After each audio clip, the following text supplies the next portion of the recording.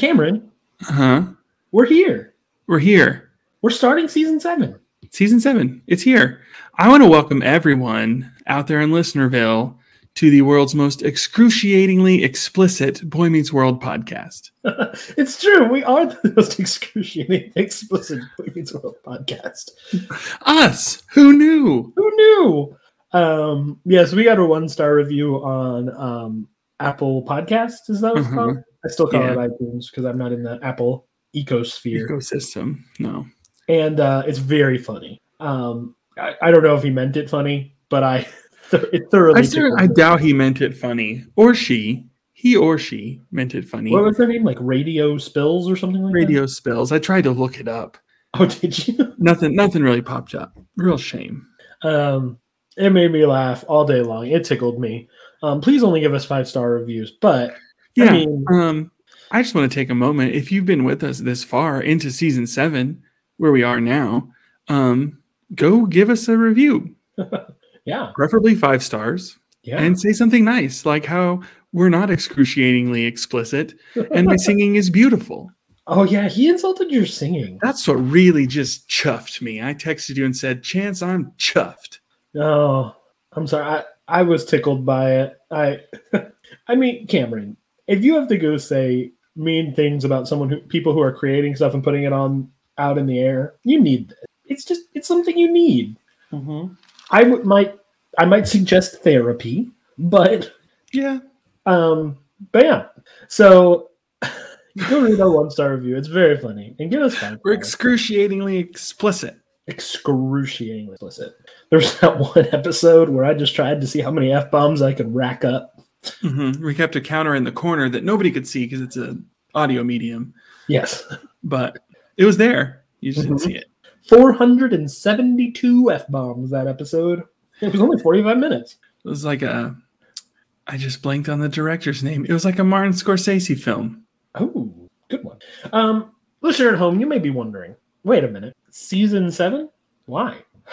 We don't want to talk about it. There's some audio problems with the second half of the CW reboot.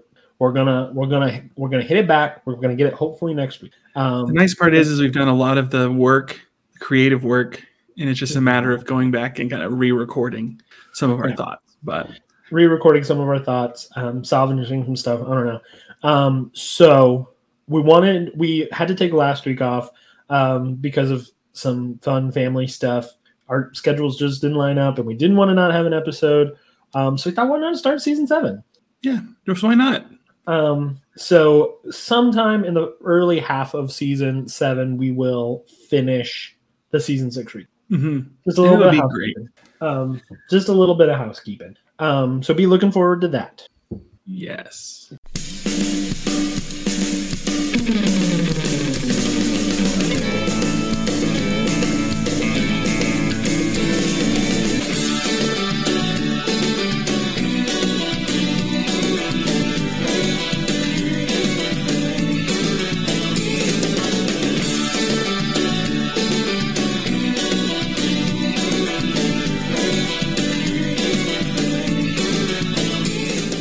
Brought to you by 23andMe. Unless someone real decides to sponsor us, this is Boy Meets World Fever, and I'm one of your hosts, Chance. And I'm your other host, Cameron. Hey, Cameron. Hey. What's going on? Not much. I just kind of can't believe that we're here. Yeah. We're in the final season. A surprisingly wild episode. Yeah. Just like, there's a lot going on here. There's a lot going on in this episode, and I don't fully know what to do with it, to be honest with you. Yeah, it's just like, did I enjoy it? I really don't know. I'm really gonna have to process it as we're talking about it. Yeah, I kind of think so. Like gut reactions, right? Uh-huh. This episode is kind of like a train wreck, but it's also like kind of boring. Mm-hmm. So it's like a train wreck that I was like fascinated to see like how it ended, but I was also kind of bored getting there. Mm-hmm.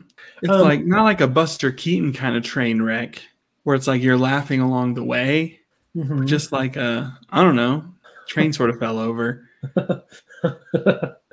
I'm fascinated by why it did. Uh-huh. Yeah, makes no sense. there's a lot I just didn't remember about this episode. Like, I could have sworn the Colt episode was the last time we ever saw Tony Quinn. Yeah, you mean Anthony Tyler Quinn? I guess he is Tony. Yeah. Sure, Tony. That's what they call him on Pod Meets World, so I think I've just kind of... His friends call him Tony. His friends call him Tony.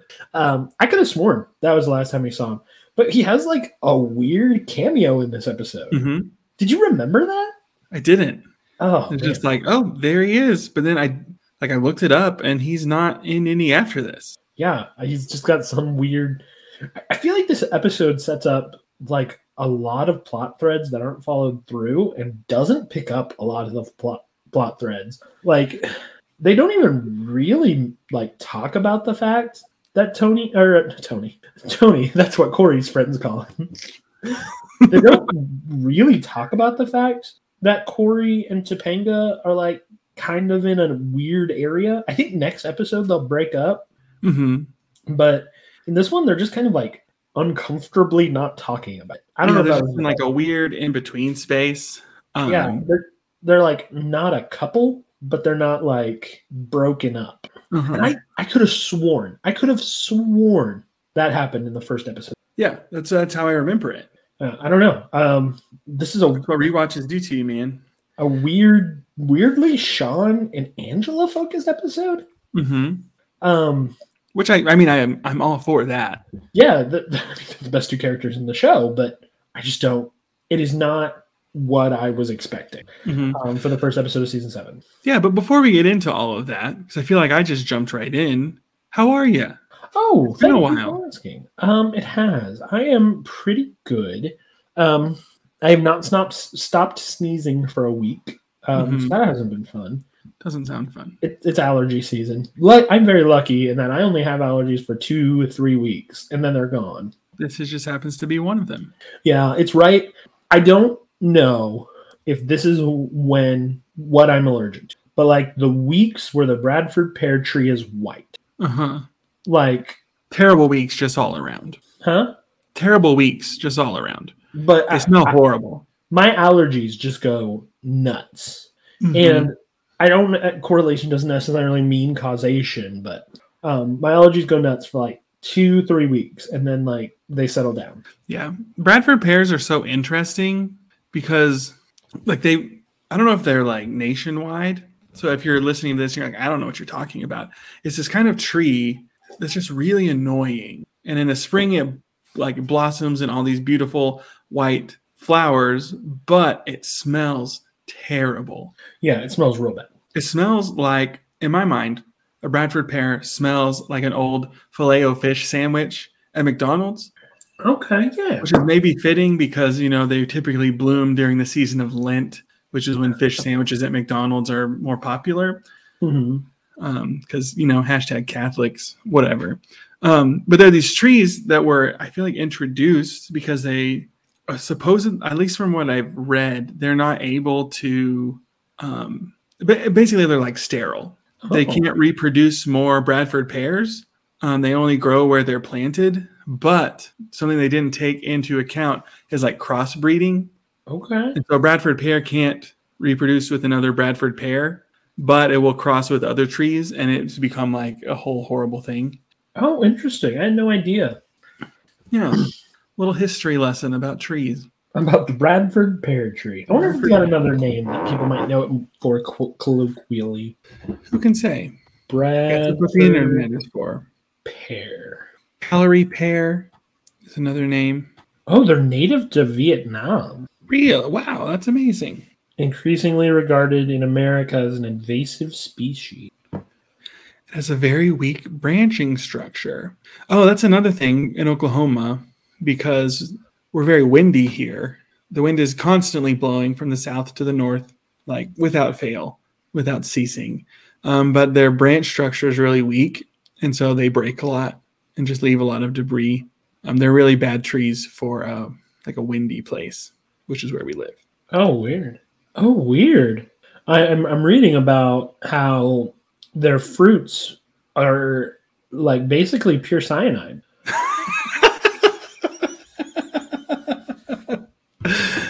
Amazing. Okay. Bradford pears. Who knew? Yes. And I have one other thing, though, with your allergies. This is unrelated to your allergies, but that I want to talk about. And I feel like it's fine because by the time this episode comes out, the movie will be just about out. But we went and saw the Dungeons and Dragons movie. Oh, yes. Yes, we did. And it was good. It was very good. Yeah, it felt like a lot of fun. There were several moments in it that really did feel like players interacting together. Yeah. And even one point that really felt like a DM was like doing a really overcomplicated quest type deal, and then one of the characters ruins it by not listening, which as a DM is very Accurate. Very accurate, yeah. There's just a character who comes in and he's a great character, but he's very clearly the DM stand-in character.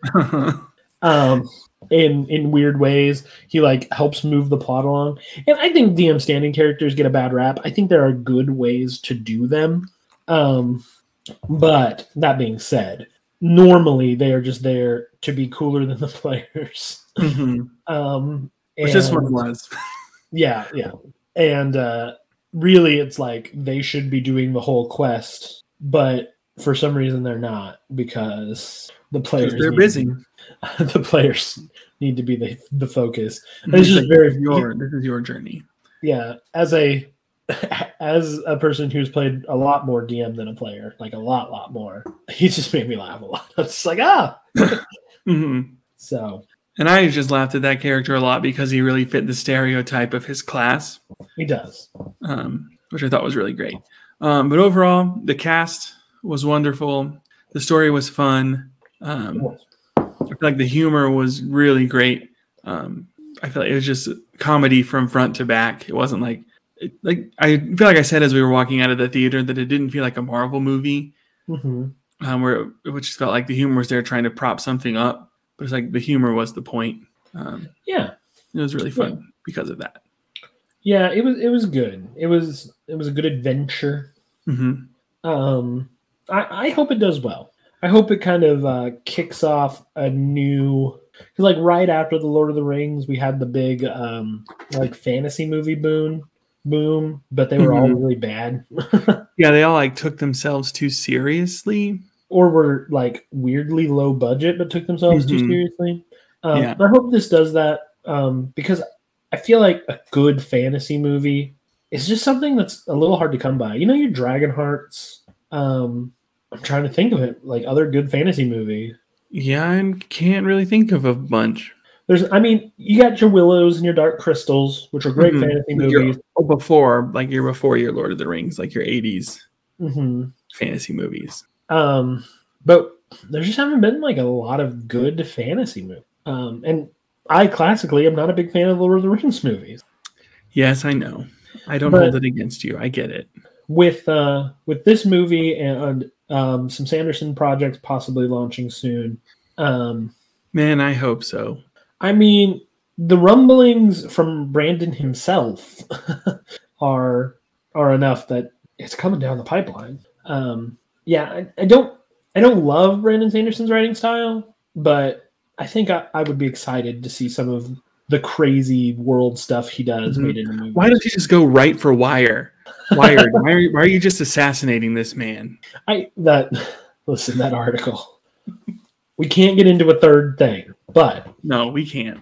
We got a big episode to talk about. We really do. But that Wired article was crazy.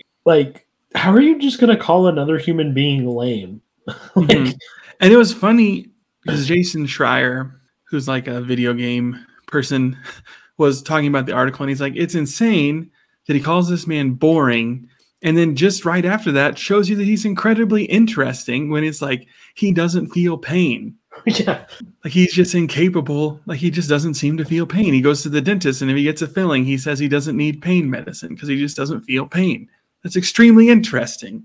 Yeah, it's true. Yeah. I don't know what that guy was thinking. I don't know what he was trying to accomplish. I don't know if he's a non-fantasy person. I think that there are a lot of good reasons to criticize Brandon Sanderson. I think he kind of gets a bit of a free pass in the fandom sometimes. I think there's a lot of good reasons to criticize him, but none of them were taken into account in that. It was just like, he's a bad writer. I've written this whole article and not referenced a single thing he's written because none of it's interesting. Mm-hmm. And all his fans are weird. Yeah, it was interesting, to say the least. Although, one of my favorite things that Brandon Sanderson ever wrote is apparently, I'm just now learning, like, kind of maligned as his worst work, which shocks me. The Reckoners. Oh, I like those. Yeah, people really don't like them. Like, kind of following the discourse of the Wired articles. Mm-hmm. Like, they've been like, most of the things he wrote are really good, except for the Reckoners. Like, I saw that several times, and I was like, do people not like the Reckoners? I really like the Reckoners. Those were great. I really enjoyed all three of those and the little novella. Mm-hmm. The mitosis one? Mm-hmm. Yeah, I like them too. I've struggled to get into a lot of Brandon Sanderson. Skyward, that whole series, I just never could get into it. And it's so my jam too. Mm-hmm. I have started Way of Kings so many times, and I just never care. I'm rereading it again right now. It's wonderful. So, like, I am not coming at this as, like, a Brando Sando super fando. Like, I respect him. I really do like the Mistborn, what is it, septology at this point? Yes. He's gone through 2 phases now. Yeah. 2 eras. Era 1 of Mistborn and Era 2. A trilogy and a quadrilogy that's going to be a pentilogy? I think he's done. The Wax and Wayne is finished. I thought there was 5. Nope, there's 4. Oh, I thought there was one more. Why did I think that? I don't know. Look it up. It's definitely done. I read it. As at the end, it's done. Okay. I thought there was going to be one more. I have not read the last one. I've only read the 3 and the 3. I actually thought that Wax and Wayne was going to be done after the 3rd one. I did too. I really didn't think there was much more to take the story in. Mm-hmm. The 4th one gets really into like his Cosmere stuff. Yeah, that's kind of what's been keeping me away from it. But, you know, we love to talk about these things, and maybe we've been criticized in the past by some anonymous person for talking about these things. We're going to do them because we love them, but we are first and foremost, second and second most, a Boy Meets World podcast. Yeah, we have never claimed to be anything more than a tangent podcast that's vaguely Boy Meets World. It's flavored Boy Meets World. You know, like a snow cone, or it's just scented Boy Meets World, but every flavor's the same. But every flavor's the same. Yeah. So, yeah. And we do need to get into this one because it's going to be weird. Mm-hmm. Yeah, so should I give a synop? Yeah, please. Okay, so this is season 7, episode 1, Back to Campus. So everyone is returning to Pembroke. It's Corey and Topanga have kind of been apart for the summer, but are still together, but things are a little bit off between them. Sean spent the summer trying to get back with Angela, and she's just not really sure how she feels about it. Then they arrive to school to receive a shocking revelation that Eric is their RA, which is just a delight. It's so fun. I never saw that coming. Yeah, it's so fun. And then there's a new girl in class played by Beverly Mitchell called Nikki. Yeah, Beverly Mitchell is in this episode. This is wild. It's wild, right? She becomes friends with Angela, and reveals that she has some connections to some other characters in the cast. Not very much hilarity ensues. No, there's a few attempts, but it doesn't get very funny. And I already want to title this episode "Boy Meets Piling on Sean." Because it's what we do. It's what we do around here. Well, that's what the show does. Yeah. I kind of thought season 7 gave Sean a break. I know he has that whole thing later on with Corey, like, worried about Corey leaving him because he's getting married. Mm-hmm. But I kind of thought, other than that, season 7 kind of left Sean alone. But we get a lot of Sean in this episode. Yeah. And doesn't go great for him. Oh, it's such a weird guest. Beverly Mitchell is such a weird guest star in this episode. Yeah. I forgot she was in the show. If you would have asked me all of the most famous guest stars from this show, I would not have guessed Beverly. Here she is. Who would you say are the most famous guest stars? The Monkees. To some. If Jason Marsden counts, Jason Marsden counts. I don't know if he was considered famous at the time. Well, he was Max Goof right after this. Mm-hmm. I mean, he's more of a famous voice actor, I guess. Yeah, I mean, Topanga's parents being Annette O'Toole and Michael McKean. Yeah, that's pretty famous. It's pretty big.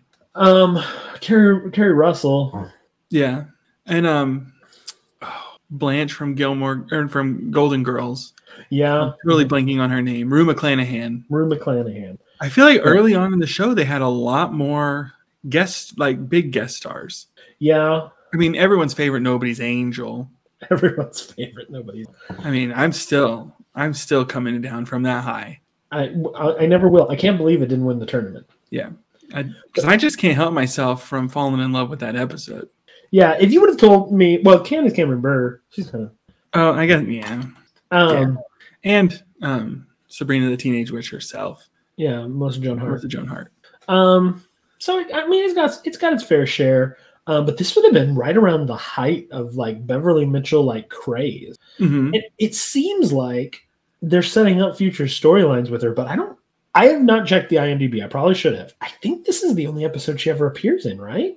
I didn't even remember her being in this one. Yeah, it has to be, right? Let me check. Okay. Let me go check. Cameron Google something. Okay. Let's see here. Back to campus. Yeah, this is the only one. That's wild, right? Yeah. So let's jump into this episode. We start with Corey and Sean walking in one set of doors to the student union, and Topanga and Angela walking in over by the pool table. And they haven't seen each other in a while, and it gets a little awkward. Mm-hmm. Yeah, Corey's, he's excited. He's like, can you believe it? We're not freshmen anymore. We're starting our second year of college. We're sophomores. Yeah. And Topanga is excited. But she's very downcast this whole episode. She's like, yeah, it's great. Yeah. And Corey's just trying to like pretend things happen. I guess this makes a lot more sense because I thought it happened at the end of this episode. I guess it doesn't. Mm-hmm. I guess it has to be during the second episode when he goes and like tries to put her parents back together. Yeah. Has to be. Maybe it's because like that's not as out of the blue as I thought, because she's really like there but not there this whole episode. Yeah, she's really a non-presence, but I think it's because she's wrestling with a lot of these bigger things, and Corey's trying to move past it, but she's just not, she's not having it. Yeah. They reference the Wilderness Store here in a second, which they haven't done. Yeah. Good for them. In at least a season, which it makes sense because they're going to during the end of this season, they're going to reference it again for Eric. That he's been working there or is working there again or something. So it's nice that we have that continuity that Corey says, like, he worked at the store all summer. Uh-huh. It is Matthew and Sons. Yeah. Well, Matthews. It's not yet. So I enjoy that little bit of continuity. I also thought it was interesting because they're talking about the things they did over the summer. And Sean, he says he spent most of the time trying to win Angela back. And she's like, oh, yeah, I know. But then Corey asked Angela what she did. And she said she spent her time with her family in Europe. Mm-hmm. I didn't think that her dad was going to be mentioned kind of this early. But he still wasn't. He just... I guess. But yeah, I mean, there's still that connection, though. It's really laying that groundwork that I thought was really interesting. It really oddly bookends the season. Mm-hmm. It really just makes a interesting bookend. Maybe them asking her to go for the last episode wasn't quite as out of nowhere as we always thought it was. Yeah. It makes me appreciate it a bit more. Yeah. I mean, I still think it's terrible that, because I guess you didn't listen to the Pod Meets World episode. No, but I've heard about it where at least some of the thoughts of she wasn't on the finale with everyone. Yeah, she wasn't on the finale and everyone, and someone told her, and she doesn't even remember who, that Eric, or I guess Will, Ryder, Danielle, and Ben really didn't want it. They wanted the last episode to be about them because they were like the forevers. Mm-hmm. Which is just funny to think about because Jack and Rachel are there. It's true, but they're only in it for like a second. I feel like if Angela was in it, it'd have to be a bigger part of the story. I guess that's true. I guess Jack has that. We'll get there. Yeah, we'll definitely get there. I thought it was interesting. I kind of imagine like Sean must have like, because they're leaning into the whole writer thing. He must have been like writing her love letters or something over the summer because he says he's trying to win her back, but she was in Europe. Mm-hmm. So it's easy for her to kind of like play it off. Yeah. He's a good writer. I bet they were good. Mm-hmm. He's got that je ne sais quoi, if you will. Which is funny because I think that phrase je ne sais quoi just basically means, how do you say? It's like you're saying they have that, whatever it is. But it sounds so fancy in French. But she does, Angela, while a little cold, does say she missed everybody. So she's happy to be there. Then while the gang is sitting at the student union, Eric shows up. This plot line goes nowhere. I don't know why it's in here. I feel like there should have been some shenanigans. Yeah, it feels like there definitely should be. There's no shenanigans. It's like, were they setting the groundwork for something and it just really didn't ever play out? Yeah.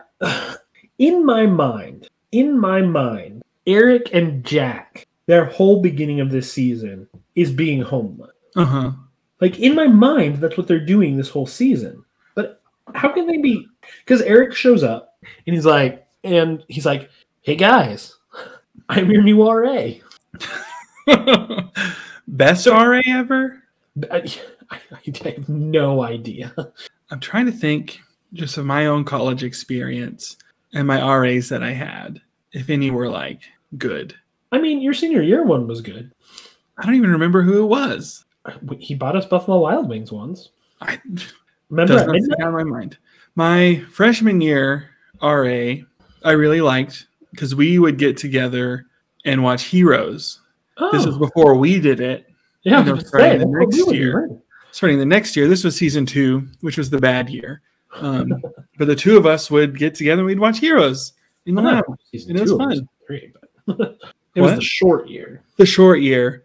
Yes, if it had been developed more properly, maybe it would have been better. Yeah. We're going to have to talk about the living situations here in a bit because I'm still kind of confused. Yeah, it's almost like why are things so much up in the air? Like we're starting a new season. Why are these things not settled? Well, already? Go ahead and give your favorite reason because of Pembroke. Because Pembroke is a joke school, and this episode proves it more than any other episode that's ever been written. Pembroke is a joke. They have no control over their housing, and they put Eric in charge of human beings. Actually, he does people pretty well. But they give Eric some responsibility to shepherd young minds and young souls through their college experience. I just don't know what they were thinking. Mm-hmm. Joke school. Joke school. And now I have to talk about this scene because I do not understand it. I don't think we ever come back to this classroom. We've already established he doesn't show up again. Yeah. They're in Mr. Turner's class suddenly. Yeah. Except he's wearing glasses and that's supposed to fool us? They call him Professor Turner. Oh, yeah. Instead of Mr., but it's clearly Anthony Tyler Quinn. It is. Like, they don't even make a joke like, you look familiar. Yeah, nothing. Or he's like, hey guys, remember me? Nothing. Yeah, I don't. Wait a minute. It's like, what? Have we fallen into a parallel universe? A parallel universe. You know, what's kind of interesting, this may have been intentional. This may have actually been intentional now that I think about it. Because I hope so. Follow this logic with me. Back to School is the first episode of season 2, and it introduces Mr. Turner. Mm-hmm. Now we've got Back to Campus. Yeah. It's like the second season of them being in college. Yeah, so maybe they just thought it'd be a fun nod to like Back to School to have Mr. Turner, and like Dr. or Professor Turner teaches them a psychology concept here in a second, attachment theory. And it really does kind of like flow throughout the episode weirdly. Yeah. I was like, this is kind of in a way back to what is at the heart of Boy Meets World, at least in many people's minds, not in terms of reality, because it doesn't happen as much as we remember happening. Yeah, but it did happen quite a bit in season 2. It did. So normally it was introduced by Mr. Turner, so I guess it kind of makes sense. But if only you'd had him read a book or something. Yeah. Like, you've read all of this big book, but I mean, we're kind of past the point of like developmentally appropriate books for college students. Yes. Yes. Regardless of what Congress happens to say. Yeah. And yeah, he asked them what attachment theory is. And like, here's what I think is going on in this scene. You can disagree with me if you want. Mm-hmm. Corey, like, of all the people who could answer the question as to what attachment theory is, it's Corey that answers, which I think is a little strange. Yeah. You would think it'd be like Topanga who answers. Yeah, but until you realize that Topanga is in distress because of her parent. Mm-hmm. So I think they're trying to set up here like a Corey kind of saviorly thing. Like maybe he's been like doing research about this topic. Yeah. And I mean, even if you're just thinking of the characters in particular, like Sean's family life is an absolute mess. Mm-hmm. And Topanga's family life is falling apart. And so Corey's like attachment theory is just like I can't remember exactly what he says, but just like it has to do with like your behavior, like how secure you are in your relationships and like the responsiveness of your caregivers and their consistency helps you to maintain healthy relationships as an adult. Yeah. And even Professor Turner kind of looks shocked. He's like, mm-hmm. Oh, you've done some reading on this. And he kind of like has a slow smile and kind of like looks at Topanga. And he's like, yeah, I've done some reading. And it just kind of zooms out. Yeah. I guess I wouldn't have expected that level of subtlety from this. Yeah, it's kind of weird. Like, because I felt like I had to watch this episode very closely, oddly enough. Mm-hmm. Yeah. Yeah. I just felt like I had to watch it really closely because there were like things you could miss, like the back to school connection and like. Yeah, and it's so interesting because thinking of the next episode, which I guess is what it is, when he's trying to get her parents back together, mm-hmm. It doesn't feel like Corey is this well-read, studied, collected person. He just feels like his manic, normal self. Yeah, well, maybe. Maybe I'm just projecting. Yeah, we could be just projecting an image on Corey. I don't know. After this episode, I'm kind of at a loss for what season 7 has in store for us because I didn't remember any of this. Yeah.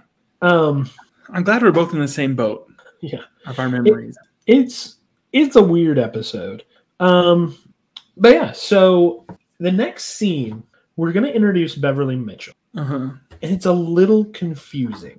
It really is. So we're outside the student union. The gang is like sitting there eating. And Angela is kind of like, okay, so the last scene, you would think that Corey, like, this is going to be all about Corey and his like relation to Topanga and her parental problem. Mm-hmm. But suddenly we take a left turn and we're very focused on Angela. Yeah. And how Angela is wondering, like, why am I here? Yeah. Am I cut out for college? Is college a thing that I need to really be concerning myself with? Yeah. Did you think that she's saying that because she wants to be away, or she thinks she should be away from Sean? Or do you think she's saying that like, oh, I want to go back to Europe? Like, I didn't know where it was coming from. Yeah, I'm not sure either. Because people are capable of housing many competing ideas within themselves, but we haven't typically seen that in the show, right? Mm-hmm. So yeah, I don't know if it's because of that or what the show's trying to say here with her being that way. I think maybe it is a little bit of everything. Like it is like I've been away from Sean. He's been writing me these things. It's been very easy to disregard all of those. And now I'm here. I'm kind of overwhelmed by it. And I want to take a step back. But I also don't want to just say that because I feel like she's felt like she's been very clear with Sean in terms of what her expectations are for them, which is nothing. And for him to be kind of pushing so hard, she's just kind of like, okay, bro won't take a hint. Yeah. I need to leave. Yeah, he's kind of been following her around this whole episode. He's like in her class and like kind of just inserting himself into her life. Mm-hmm. And we've learned that he's been maybe writing to her, we don't know, all summer. Yeah. And I think this may be a bit of foreshadowing too. I don't remember exactly when the whole Angela's father thing happens. I think it happens pretty early in the season, but maybe it's kind of like foreshadowing like hey, Angela had kind of an absentee like dad and didn't really have a mom, and she just doesn't know who she is. Yeah, the attachment theory is kind of coming to play here. Yeah, and I think it may be like foreshadowing for that Angela's dad episode that's coming up. Maybe, or maybe not, because I'm trying to remember. I don't think we learned. No, we do. We learned that her mom left them in that episode, right? I want to say so. Because there's 2 Angela's dad episodes, but the other one's like way later. The other one is like the second to last episode. I mean, if you count the last 2 as one. Yeah. Okay. So Angela's Ashes, I think, is what that last one is called. Okay. Well, it's weird, and she's like, she's just kind of wishy-washy until Beverly Mitchell enters the scene. Yeah. And like, it's really strange. I feel like these guys are like Gambling Dan rejects. Are like just kind of giving her a hard time. Such a good way to put it. You're not even good enough for Gambling Dan. Yeah, and I don't know why didn't they just get back like Gambling Dan or Goldberg to like hassle this girl? Why are these like random rejects? Maybe they were busy. I don't know. When was the Mighty Ducks 3? Oh, that could be. But Gambling Dan isn't in Ducks 3. Yeah, but I mean, you can't have Gambling Dan without Louie. Oh, it was 1996. Yeah, he should have definitely been free. Yeah. I think I'm kind of glad this character doesn't continue, even though like the weird revelations, she seems like she's going to be such a big part of this season. Because she kind of gives me like Rachel vibes, where the only thing the writers know to do with her is like, oh, she's hot. Yeah. Like, so these guys just want her to go out with them. It's like, we already have Rachel. Yeah. We don't need another Rachel. And don't get me wrong, I was a big Seventh Heaven fan, so I love Beverly Mitchell, but yeah, I don't like the guys are hitting on her in this scene and she wants them to stop. And then later on, Eric hits on her. Like, I don't need that character. Yeah. I already kind of feel sad that all of Rachel's storylines revolve around like, oh, you're hot. And it being an object of desire. Yeah. So I'm glad that doesn't continue, although I would be very interested to see where this goes. But Angela like tells him off and then like drops a bombshell that I don't know how to interpret. Yeah. That this girl, her name is Nikki apparently, which it was Nikki. It was Nikki. I wrote it down because that's my wife's name. I wrote it down. I was like, what? And they're roommates? Yeah, that was just the weirdest thing. Like, what happened to Topanga? You know, housing is really weird in this. Like, come to think of it, because like eventually in an episode or two, like the girls are going to have a fight with the boys over the apartment. Oh my gosh. Don't remind me. We had episodes with killers loose in the school. We have had episodes where Corey is tempted by the Satan. We've had episodes where Corey is pushing Sean down an elevator shaft, and none of those reach the absurdity of the wrestling match over the ownership of the apartment. Cameron, we're not there yet. So yeah, but like housing in season 7, it's just like continually like Chinese fire drill. We're going to continue to just rotate through who is living where with whom. Yeah, and oddly, Rachel becomes an RA this season. I forgot about that. Yeah, I did too. That's weird. Yeah, Eric is introduced as an RA in this episode, and Rachel becomes an RA later. What are they doing? Like this episode was a weird framework for the rest of the season. But like, Rachel becomes an RA, and then Angela. I don't think we ever see Angela in Topanga's dorm again, so I guess maybe Topanga's living with Aunt Prudence again. Yeah, I don't know. I don't know what the deal is. I have no idea, but like, if we're to understand what's going on here, Angela is living in the dorms. Then after the wedding, she's going to go live at the apartment with Sean. And then she's going to go move in with an RA. I guess, well, maybe just like our timeline, we're going to need to keep diligent notes and really try to keep track of where everyone is living.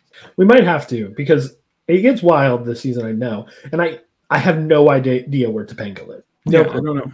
Is she living with Corey since Sean is living in the apartment? Maybe like did that just continue from when and Pembroke just lets it happen? Well, Pembroke just lets it. It's got to be awkward right now. They're very much on the rocks. I have no idea. They do not bring up where Topanga lives right now. Not with Angela anymore, apparently. Apparently. That's for us to figure out later. That's for us to figure out later. Hopefully we don't have to. We're going to have to. But yeah, Angela stands up, and this is a really powerful moment. She just gets to tell these guys off. Yeah, you go, girl. Yeah, it's a great moment for her. She gets to be like, I love sassy Angela when she's just like, to somebody. Yeah. That's my favorite kind of Angela. Yeah, but they're arguing that Corey and Sean and Topanga tried to help out, but it's like clear that Angela is just really upset from this argument, and that Nikki's very upset. We're just meeting this character. Don't know anything about her at this point, other than that she's played by Beverly Mitchell. And we know something big is going on inside Angela's heart because she's just screaming at these guys by the end. Yeah, she's going through a lot. And then we cut to what used to be Angela and Topanga's dorm. Yeah, it looks exactly the same. It looks exactly the same, except apparently they've traded beds. Yeah. Because Topanga used to have the bed by the door, and now Angela does, and now Nikki has the bed like by the wall. The back wall. Yeah, that's right, because they used to be flipped when it was Topanga. Yeah, you're right. Yeah, and they're just kind of sitting in there awkwardly until Angela breaks the silence and just like apologizes for what happened. And Nikki's just like, it's okay. I'm used to it. Yeah, I'm used to it. Which sucks. That sucks. The situation sucks. Yeah. But Angela's like, what's wrong? And excuse me. She's like, well, I'm used to what guys like that do. Like, I've always been the new girl. I've never really had friends. Family moved around a lot. Yeah. We moved around a lot. Sounds like she's had a hard life. Kind of Sean-esque. Yeah, definitely. I was kind of wondering what was going on right now. Like, why is this Sean-esque character with Angela? Like, is it going to lead to like her realizing how important Sean is to her? That does not happen. No, it definitely doesn't happen. But yeah, and then she talks like she doesn't want to be a pity case, and Angela's like, I understand. Then they have a really sweet moment where she's like, I'm glad you're my friend, Angela. And she's like, me too. And like, even though you've moved around a lot, I'm going to be there for you. She's like, I think I believe you. Yeah. Which is sweet. It'd be sweeter if she ever showed up again. Yeah. I guess those are just words, Angela. I think just the writers of this episode maybe like wrote themselves into a corner and didn't really know what to do. And so it's just like, we're just going to jettison these things away. We're just going to jettison them. Because I don't remember any of this picture. Maybe it just didn't work with the test audience or whatever. I don't know if they do test audiences back then. It's not a Marvel movie. Yeah, I don't know. I'm glad we kind of get this like reintroduction to where everyone is, and that's a little slower than I remember it being. That's nice. Yeah, and I think you make a good point of like Nikki being this Sean-like character that Angela is like getting to know. I just think that's a really interesting thing that I didn't really think about. Yeah, it's kind of giving her a new perspective on Sean, I feel like. Yeah. It would be better if we weren't about to go way off the rails. Super off the rails. Like, I mean, it all kind of thematically works. But it's something. So we go back to outside the student union. We don't go to this spot a lot where they're kind of sitting in that patio area. Like we sometimes have scenes here, but I don't feel like it's as common of a space. So it was nice to see them using that. Yeah, they're using it a little more. I think they're just doing it because it's like the one place with tables where they can like go hang out. That is true. Other than at the coffee shop. Well, yeah, the coffee part, but then you have to use the rest of the student union. They can just have that little set. I like it. Yeah, and Angela and Nikki are just hanging out. Like eating and studying, and Jack and Rachel show up. No mention in this episode at all about what the state of their relationship is. Yeah, it was weird because it felt, I mean, Eric's master plan, I guess it still hasn't come to fruition or he'd be living back with them. Yeah. So I guess it hasn't like the bomb hasn't landed. Yeah. It's been dropped, but it hasn't landed. Hasn't, gone nuclear. They must break up right after this episode because I am almost certain at the beginning of the next episode they're broken up. Yeah. It must have happened between these times. And it's not like they're very coupley. Yeah, they're just together. Uh-huh. Like proximity-wise. But they are together in every scene, so maybe they hadn't decided to break them up when this episode was written. But they introduce Nikki to Rachel and Jack, which they're going out of their way to introduce this character to everybody. Yeah, for no reason. For nothing. I have no idea. They talk about classes. Jack is super awkward. I don't know why.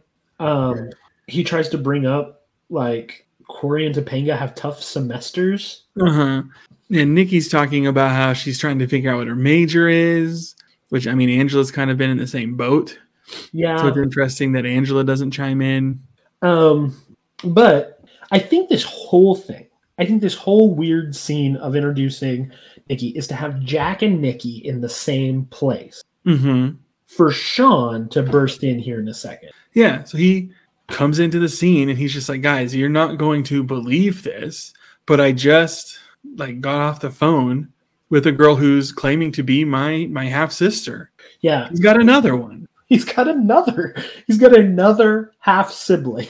Is it like the odd season episode, like some episode in all the odd seasons of Boy Meets World where you have to have another sibling of Sean introduced? Was it season 1? Is it season 1, season 3, and season 5? Is it season 3 when they do the video camera one? Because Eli, so it can't be season 4. Yeah, that's season 3. Wow. They introduce a new sibling of Sean every odd season. You get Stacy, you get what's his face who steals computers, I guess. Yeah, whoever he was, you get Jack. And now this person. And Jack seems a little hesitant. He's like, Sean, this sounds like a scam. And Sean's like, what would they be scamming me for? Yeah, me. If you, I understand. Which, is Sean living in the apartment with Jack and Rachel? He has to be because we know he doesn't have the magic trailer anymore. He doesn't have the magic trailer. And later, it seems like Sean lives in the apartment. Maybe he stayed there for the summer? Maybe so. Yeah. I mean, they closed the dorms over Christmas, so I wouldn't be surprised if they closed them over, summer.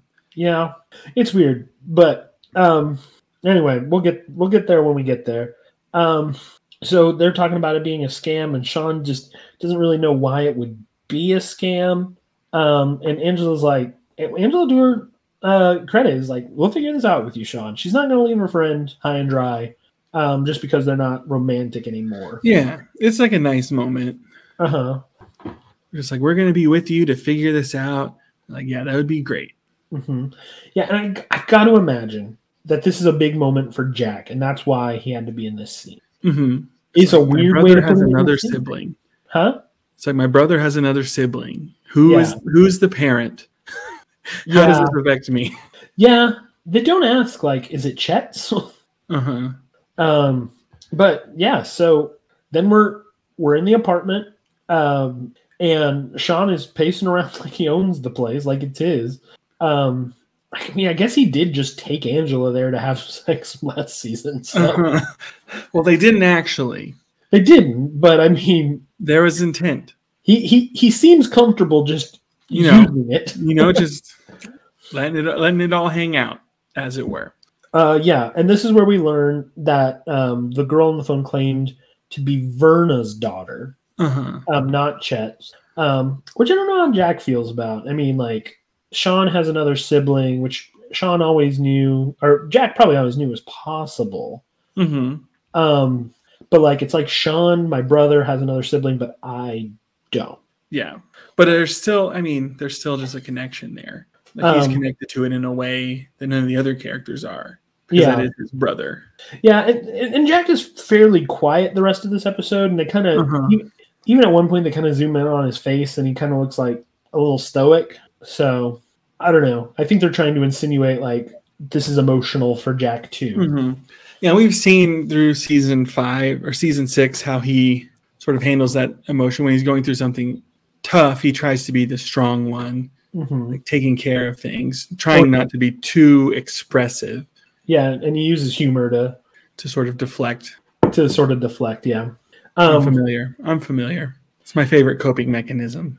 But yeah, so I guess right before this scene, Sean made a plan to meet his sister at the student union, and now he's telling Corey and Topanga about it. Jack and Angela are there. Rachel's there with them. He's nervous, and they're just hyping him up to meet another family member. Sean's found family. Yeah, more family. It's a short scene, but it's nice. I like this scene. Yeah, it's just kind of everyone's being very supportive of Sean as he's sort of going through this. Yeah. And then we cut to the student union, and all of them are like sitting on the couches, but they've all got like books up, hiding themselves. And Sean is ordering a coffee. And like it's very zoomed in on Sean. And you just feel a tap on his shoulder, and you hear a voice like, "Hi, are you Sean Hunter? I'm your sister, Nikki." Yeah. Beverly Mitchell is Sean's half sister. Yeah. I don't know why she's not Stacy, but okay. Yeah.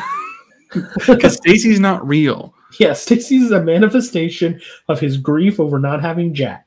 We've established that. It is ironclad. Sean's like, "Wait, aren't you Angela's roommate? Didn't I meet you yesterday?" She's like, "Yeah, I didn't know how to tell you then. But I'm telling you now." Yeah. Yeah, and she even says, I didn't want to keep lying to you. Which I mean that makes sense. She says that Verna gave her up when she was younger, and she bounced around foster homes.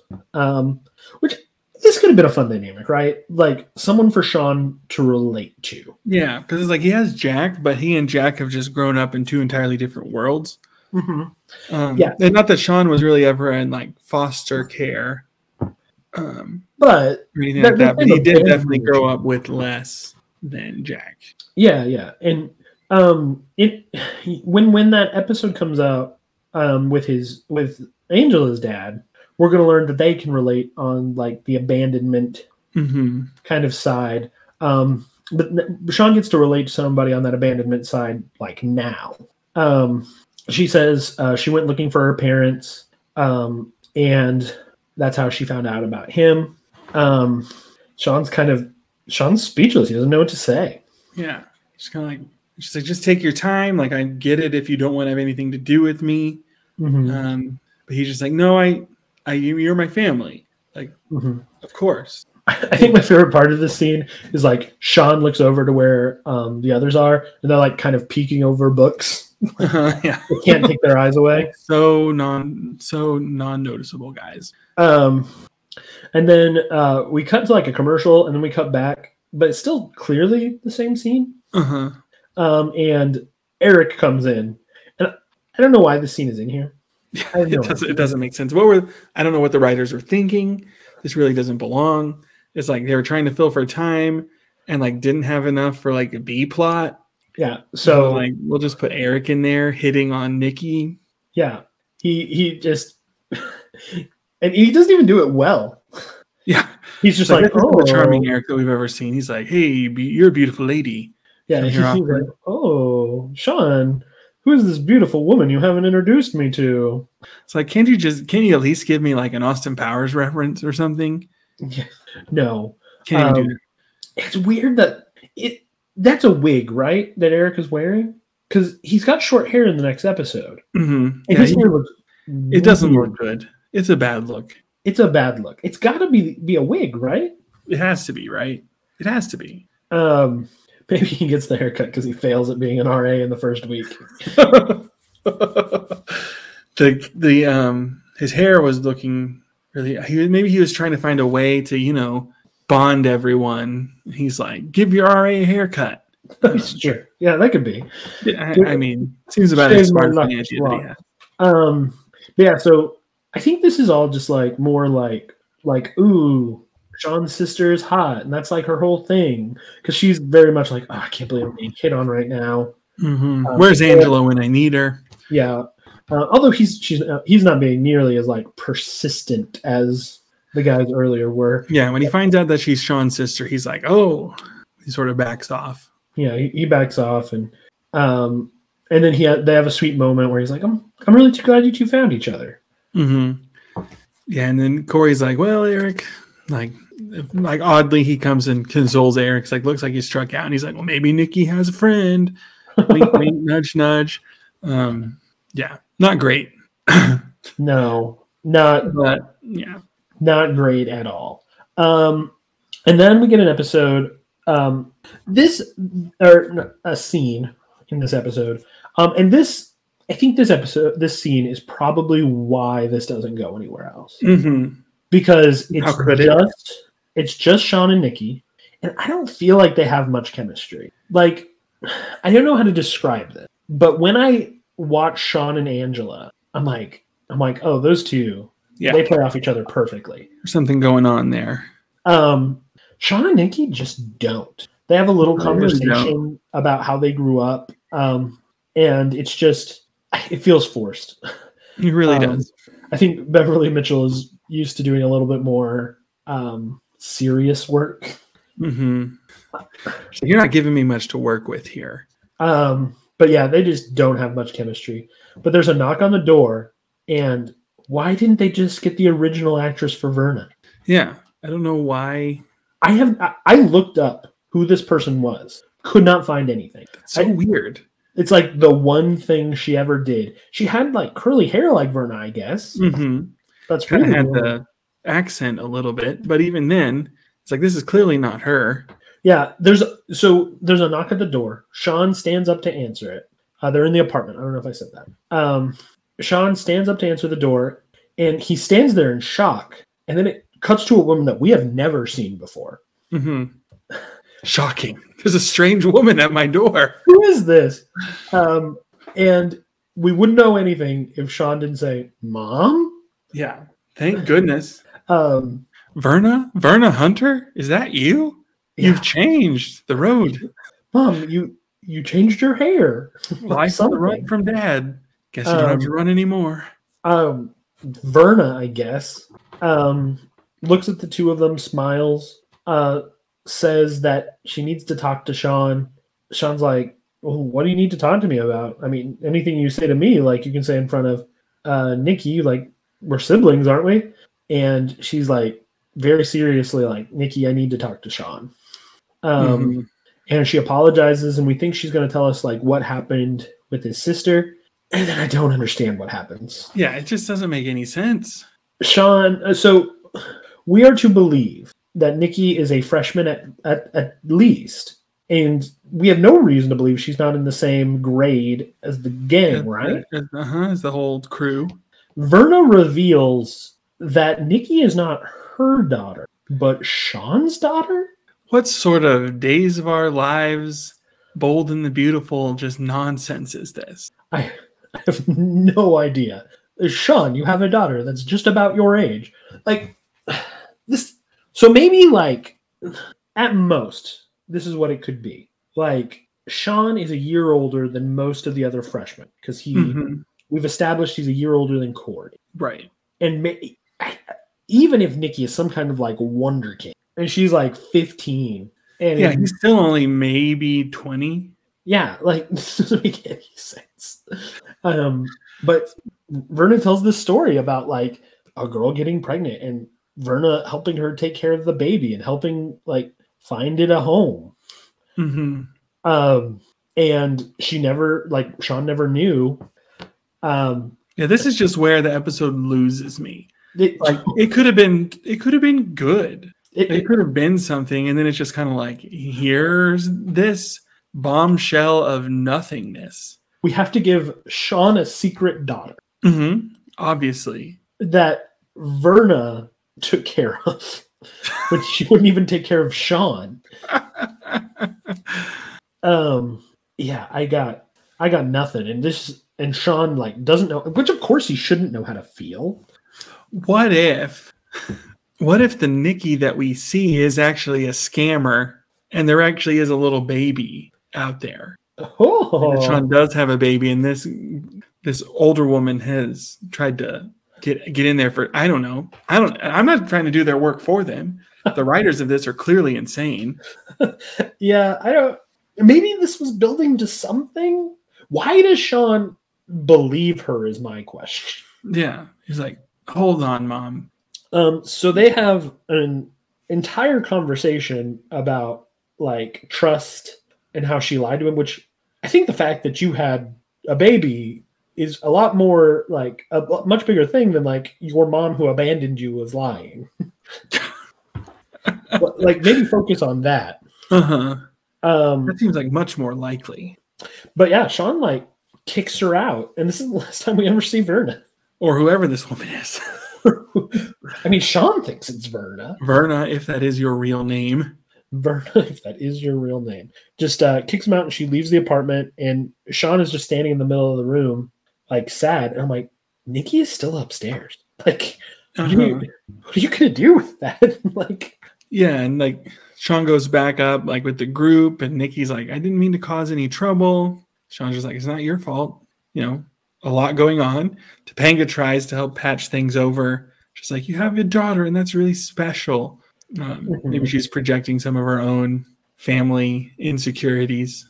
Yeah. I think she's feeling like kind of unattached to her parents. She's like, Sean, you have an opportunity to be attached here. And they all like give Sean pats, and Corey gives him a hug. And then we get the tag at the end, which is on a grass set that I don't think I have ever seen here before. And I don't know where it is. I can't place it again. They're all just like hanging out on like campus grass in the sun. And Feeney's walking by. No mention of how last season ends with the dean. And he says the game. They have no idea. He doesn't even address like, who is this woman you're with? Why does she look so much like you, Sean? What? Do you think Beverly Mitchell looks like Ryder Strong? I think they're about the same age. That would make sense to me. I feel like she was coming into adulthood right at the like turn of the millennium. Yeah, how old is Ryder Strong? He's in his 40s. I know that much. Ryder Strong. He is. Why doesn't 1970? He's 43. Yeah, they're about the same. Yeah, she's got to be in her early 40s too. She's 42. Yeah, and Feeney like tells them like he's glad they're back.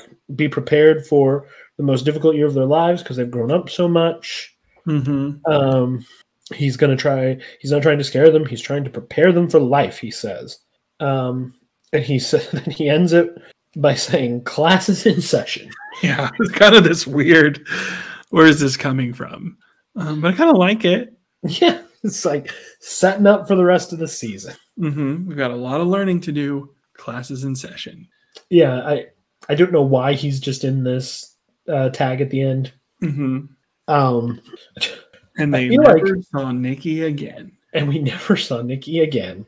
Gosh, this would have been a perfect moment for them to be like, "Oh, what are you guys doing?" And Corey to be like, "Oh, not much. Getting to know Sean's daughter." And for Feeney to just be like, "I should have stayed in Jackson Hole or something." And on that note, I'm retiring again. I'm moving far, far away, and I'm not telling you where. You just hear Eric, "No! No!" If only we had written the episode. If only. All right. Well, that's it. Ratings? I feel like I was really enjoying is a strong word. I was gelling with it until the end, which is just so insane. Yeah, it is. It doesn't make any sense. So I think I'm going to give it like a 5. Okay. I'm a Beverly Mitchell fan. Who isn't? Duh. I'm of two minds about this episode because a lot of things connect fairly well, like the back to school, back to campus connection. Even though they completely waste Anthony Tyler Quinn, like he's wasted. It's good to see him. Yeah, I'm really glad he's here. And the whole like him teaching them a lesson in school that kind of pans out. as time goes on, because all of this is really about like Sean, Angela, even kind of Jack to a certain degree, and Nikki's like relationship to their parents. So like bringing up attachment theory is really interesting. So I think I'm going to be a little more generous than you. I'm going to give it like a 6.5. Okay. I don't think it's like a tournament level episode. No, definitely not. This doesn't stand toe to toe with some of the great episodes of this season that I can't think of what they are. Maybe it can. Maybe this is the best one. Is this a sign of what's to come? I certainly hope not. MVP is Angela, right? Yeah, without a doubt. I can't imagine. You're not putting this in your document. Oh, I have to make a new document. It's like, Cameron, don't make me go back to listen to all the episodes again. I'm so sorry. A 5 and a 6.5 brings this to what? That'd be a 5.75. We can math. Mm-hmm. We are mathers. That's why they call us the Mathis brothers. Exactly. I love Beverly Mitchell. I think like, new hot girl on campus. It's just a waste of her potential. Yeah, it definitely is. It's a bummer. I wish. I guess she gets a little bit more development, but it's all over the place. You think it's going to be a Corey and Topanga focused episode, and then it turns into a Angela in a new character focused episode, and then it ends as a Sean episode. Yeah, like what is? It's just a mess, It is, but it's interesting, and they tried something with it. What are we going to call it? I was thinking. You said it earlier. I don't remember if that was on the air or if that was before we got started. I have no idea. Boy meets attachment theory? Maybe. Boy meets the weirdest twist of all time. Boy meets strange family ties.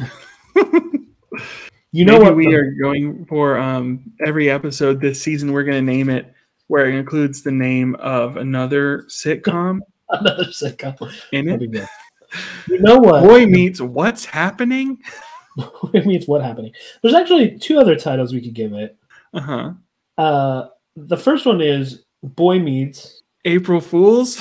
April Fools! I was like, or was this it? Boy Meets April Fools. Boy Meets April Fools. I was wondering if you'd get there. I was like, April Fools. We got you. Maybe, hopefully not. I don't know. Maybe. How about Boy Meets episode written almost entirely by ChatGPT? That's this one. I'm gonna write it down. I wrote this with minor prompt. I wrote this episode on ChatGPT. I did not tell it to add Nikki, nor to make Nikki Sean's sister, nor to make Nikki Sean's daughter. It did that all by itself. Because AI is not that smart. It is pretty smart. I had it write like an alternate ending because it was just like we can't give Sean a college age daughter. We just can't. So I had it write an alternate ending, and that alternate ending had Chet show up. So I had to do another alternate ending. Instead of Verna showing up, it had Chet show up and talk about how he helped Verna find Nikki somewhere. But he wasn't Sean's daughter. And then I had it right again, and I said, write that scene again, but remember that Sean's dad is dead. And it had Mr. Turner show up, but not interact with Sean. It is funny that ChatGPT made Mr. Turner come back. Yeah, ChatGPT made Mr. Turner come back. ChatGPT just had them go to a psychology class with a Dr. Turner, so we decided it was. Yeah, it was that was just random. That it said, I think it said Professor Turner. Yeah. Although there are some oddly like cogent themes that ChatGPT worked into this. What I really feel like this was a display of was just humankind's ability to take noise and turn it into signal. Because I just felt like we were making these just extremely good connections that did not exist, that were not intentional, that were nothing. And we're like, oh, because of this that happens, or that happens, or the way that it connects to this and that and the other. And it's like, none of that's real. Though the back to school, back to campus connection, I felt like it was good by me. I made that up on the spot. We had never spoken of that. Amazing. We had never spoken of that. I didn't tell Chat GPT to do that. It just did it. Again, noise and signal. Noises. Yes. This was just us reviewing a Chat GPT written episode of Boy Meets World. A AI spec script, if you will. If you will. Oh boy. I'm not too terribly worried about the AI takeover yet. It can't write a cogent episode of Boy Meets World. Yeah, that's when we need to really be afraid. We'll see what happens next year. Yeah. But yeah, what did you think of our Chat GPT written episode? If you try to write a Chat GPT Boy Meets World script, what does it turn out like? Yeah, who's got a secret child? Be honest. What was your reaction listening to this episode? Were you like, oh, they're doing an April Fool's episode? Or were you like, what are you guys talking about? This is not an episode of Boy Meets World. if we got you, you legally are obligated to tell us. On Twitter or email if you're not on Twitter. Which I don't blame you. It's Twitter is rapidly devolving and getting worse day by day. I'm rarely on it, but sure. It is. Yeah. Tell us on email. Tell us if we got you. But yes, this was Boys Meet April Fools. April Fools. Part 2. Yes. I guess our very first April Fools was the Chicken Sandwich Wars. Oh, I forgot all about that. Which was a long, long time ago. Yeah. So part 3? April Fools? Part 3. But our second official April Fool's Day episode. Yes. Is this one. Is this one. I very much enjoyed rebranding as the Smallville Torch.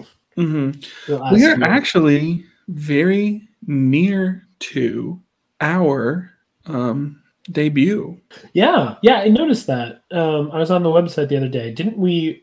I think we went live April 5th. Episode 1. Wow, it was 46 minutes long. It was April 4th, 2020. 4th. Wow. That's insane. We'll have to remember that when we're recording the second half of the Reboot podcast tomorrow, and then season 7 will really begin after that. The week after that. But we'll have to remember that because that will be very close. It'll be the Tuesday before that comes out. Mm-hmm. So that'll be our 3rd anniversary. Wow. What is the 3rd anniversary? Probably the diamond. I feel like they all are. 3rd anniversary gift. Leather. Leathering. Time to become some leather daddies. This is why we are the most excruciatingly explicit cast. Part, yes. Everything we talked about that wasn't the episode was a true thing. That's a real thing. If you are listening, go write us a nice review. Go write us a nice review. Tell them to start with this episode. It's like, man, I really forgot how season 7 started. Give this a listen. It's wild. I honestly don't think anything except for visiting Topanga's parents is memorable. And I tried to tie that in with like a fake Verna. Mm-hmm. Because like we get fake Corey or Topanga's parents. Yeah. We get different actors to play Topanga's parents. I can't wait. So I was trying to kind of tie that in so people would be like, I remember that being Topanga's parent, but I don't remember Sean's mom showing up. Yeah.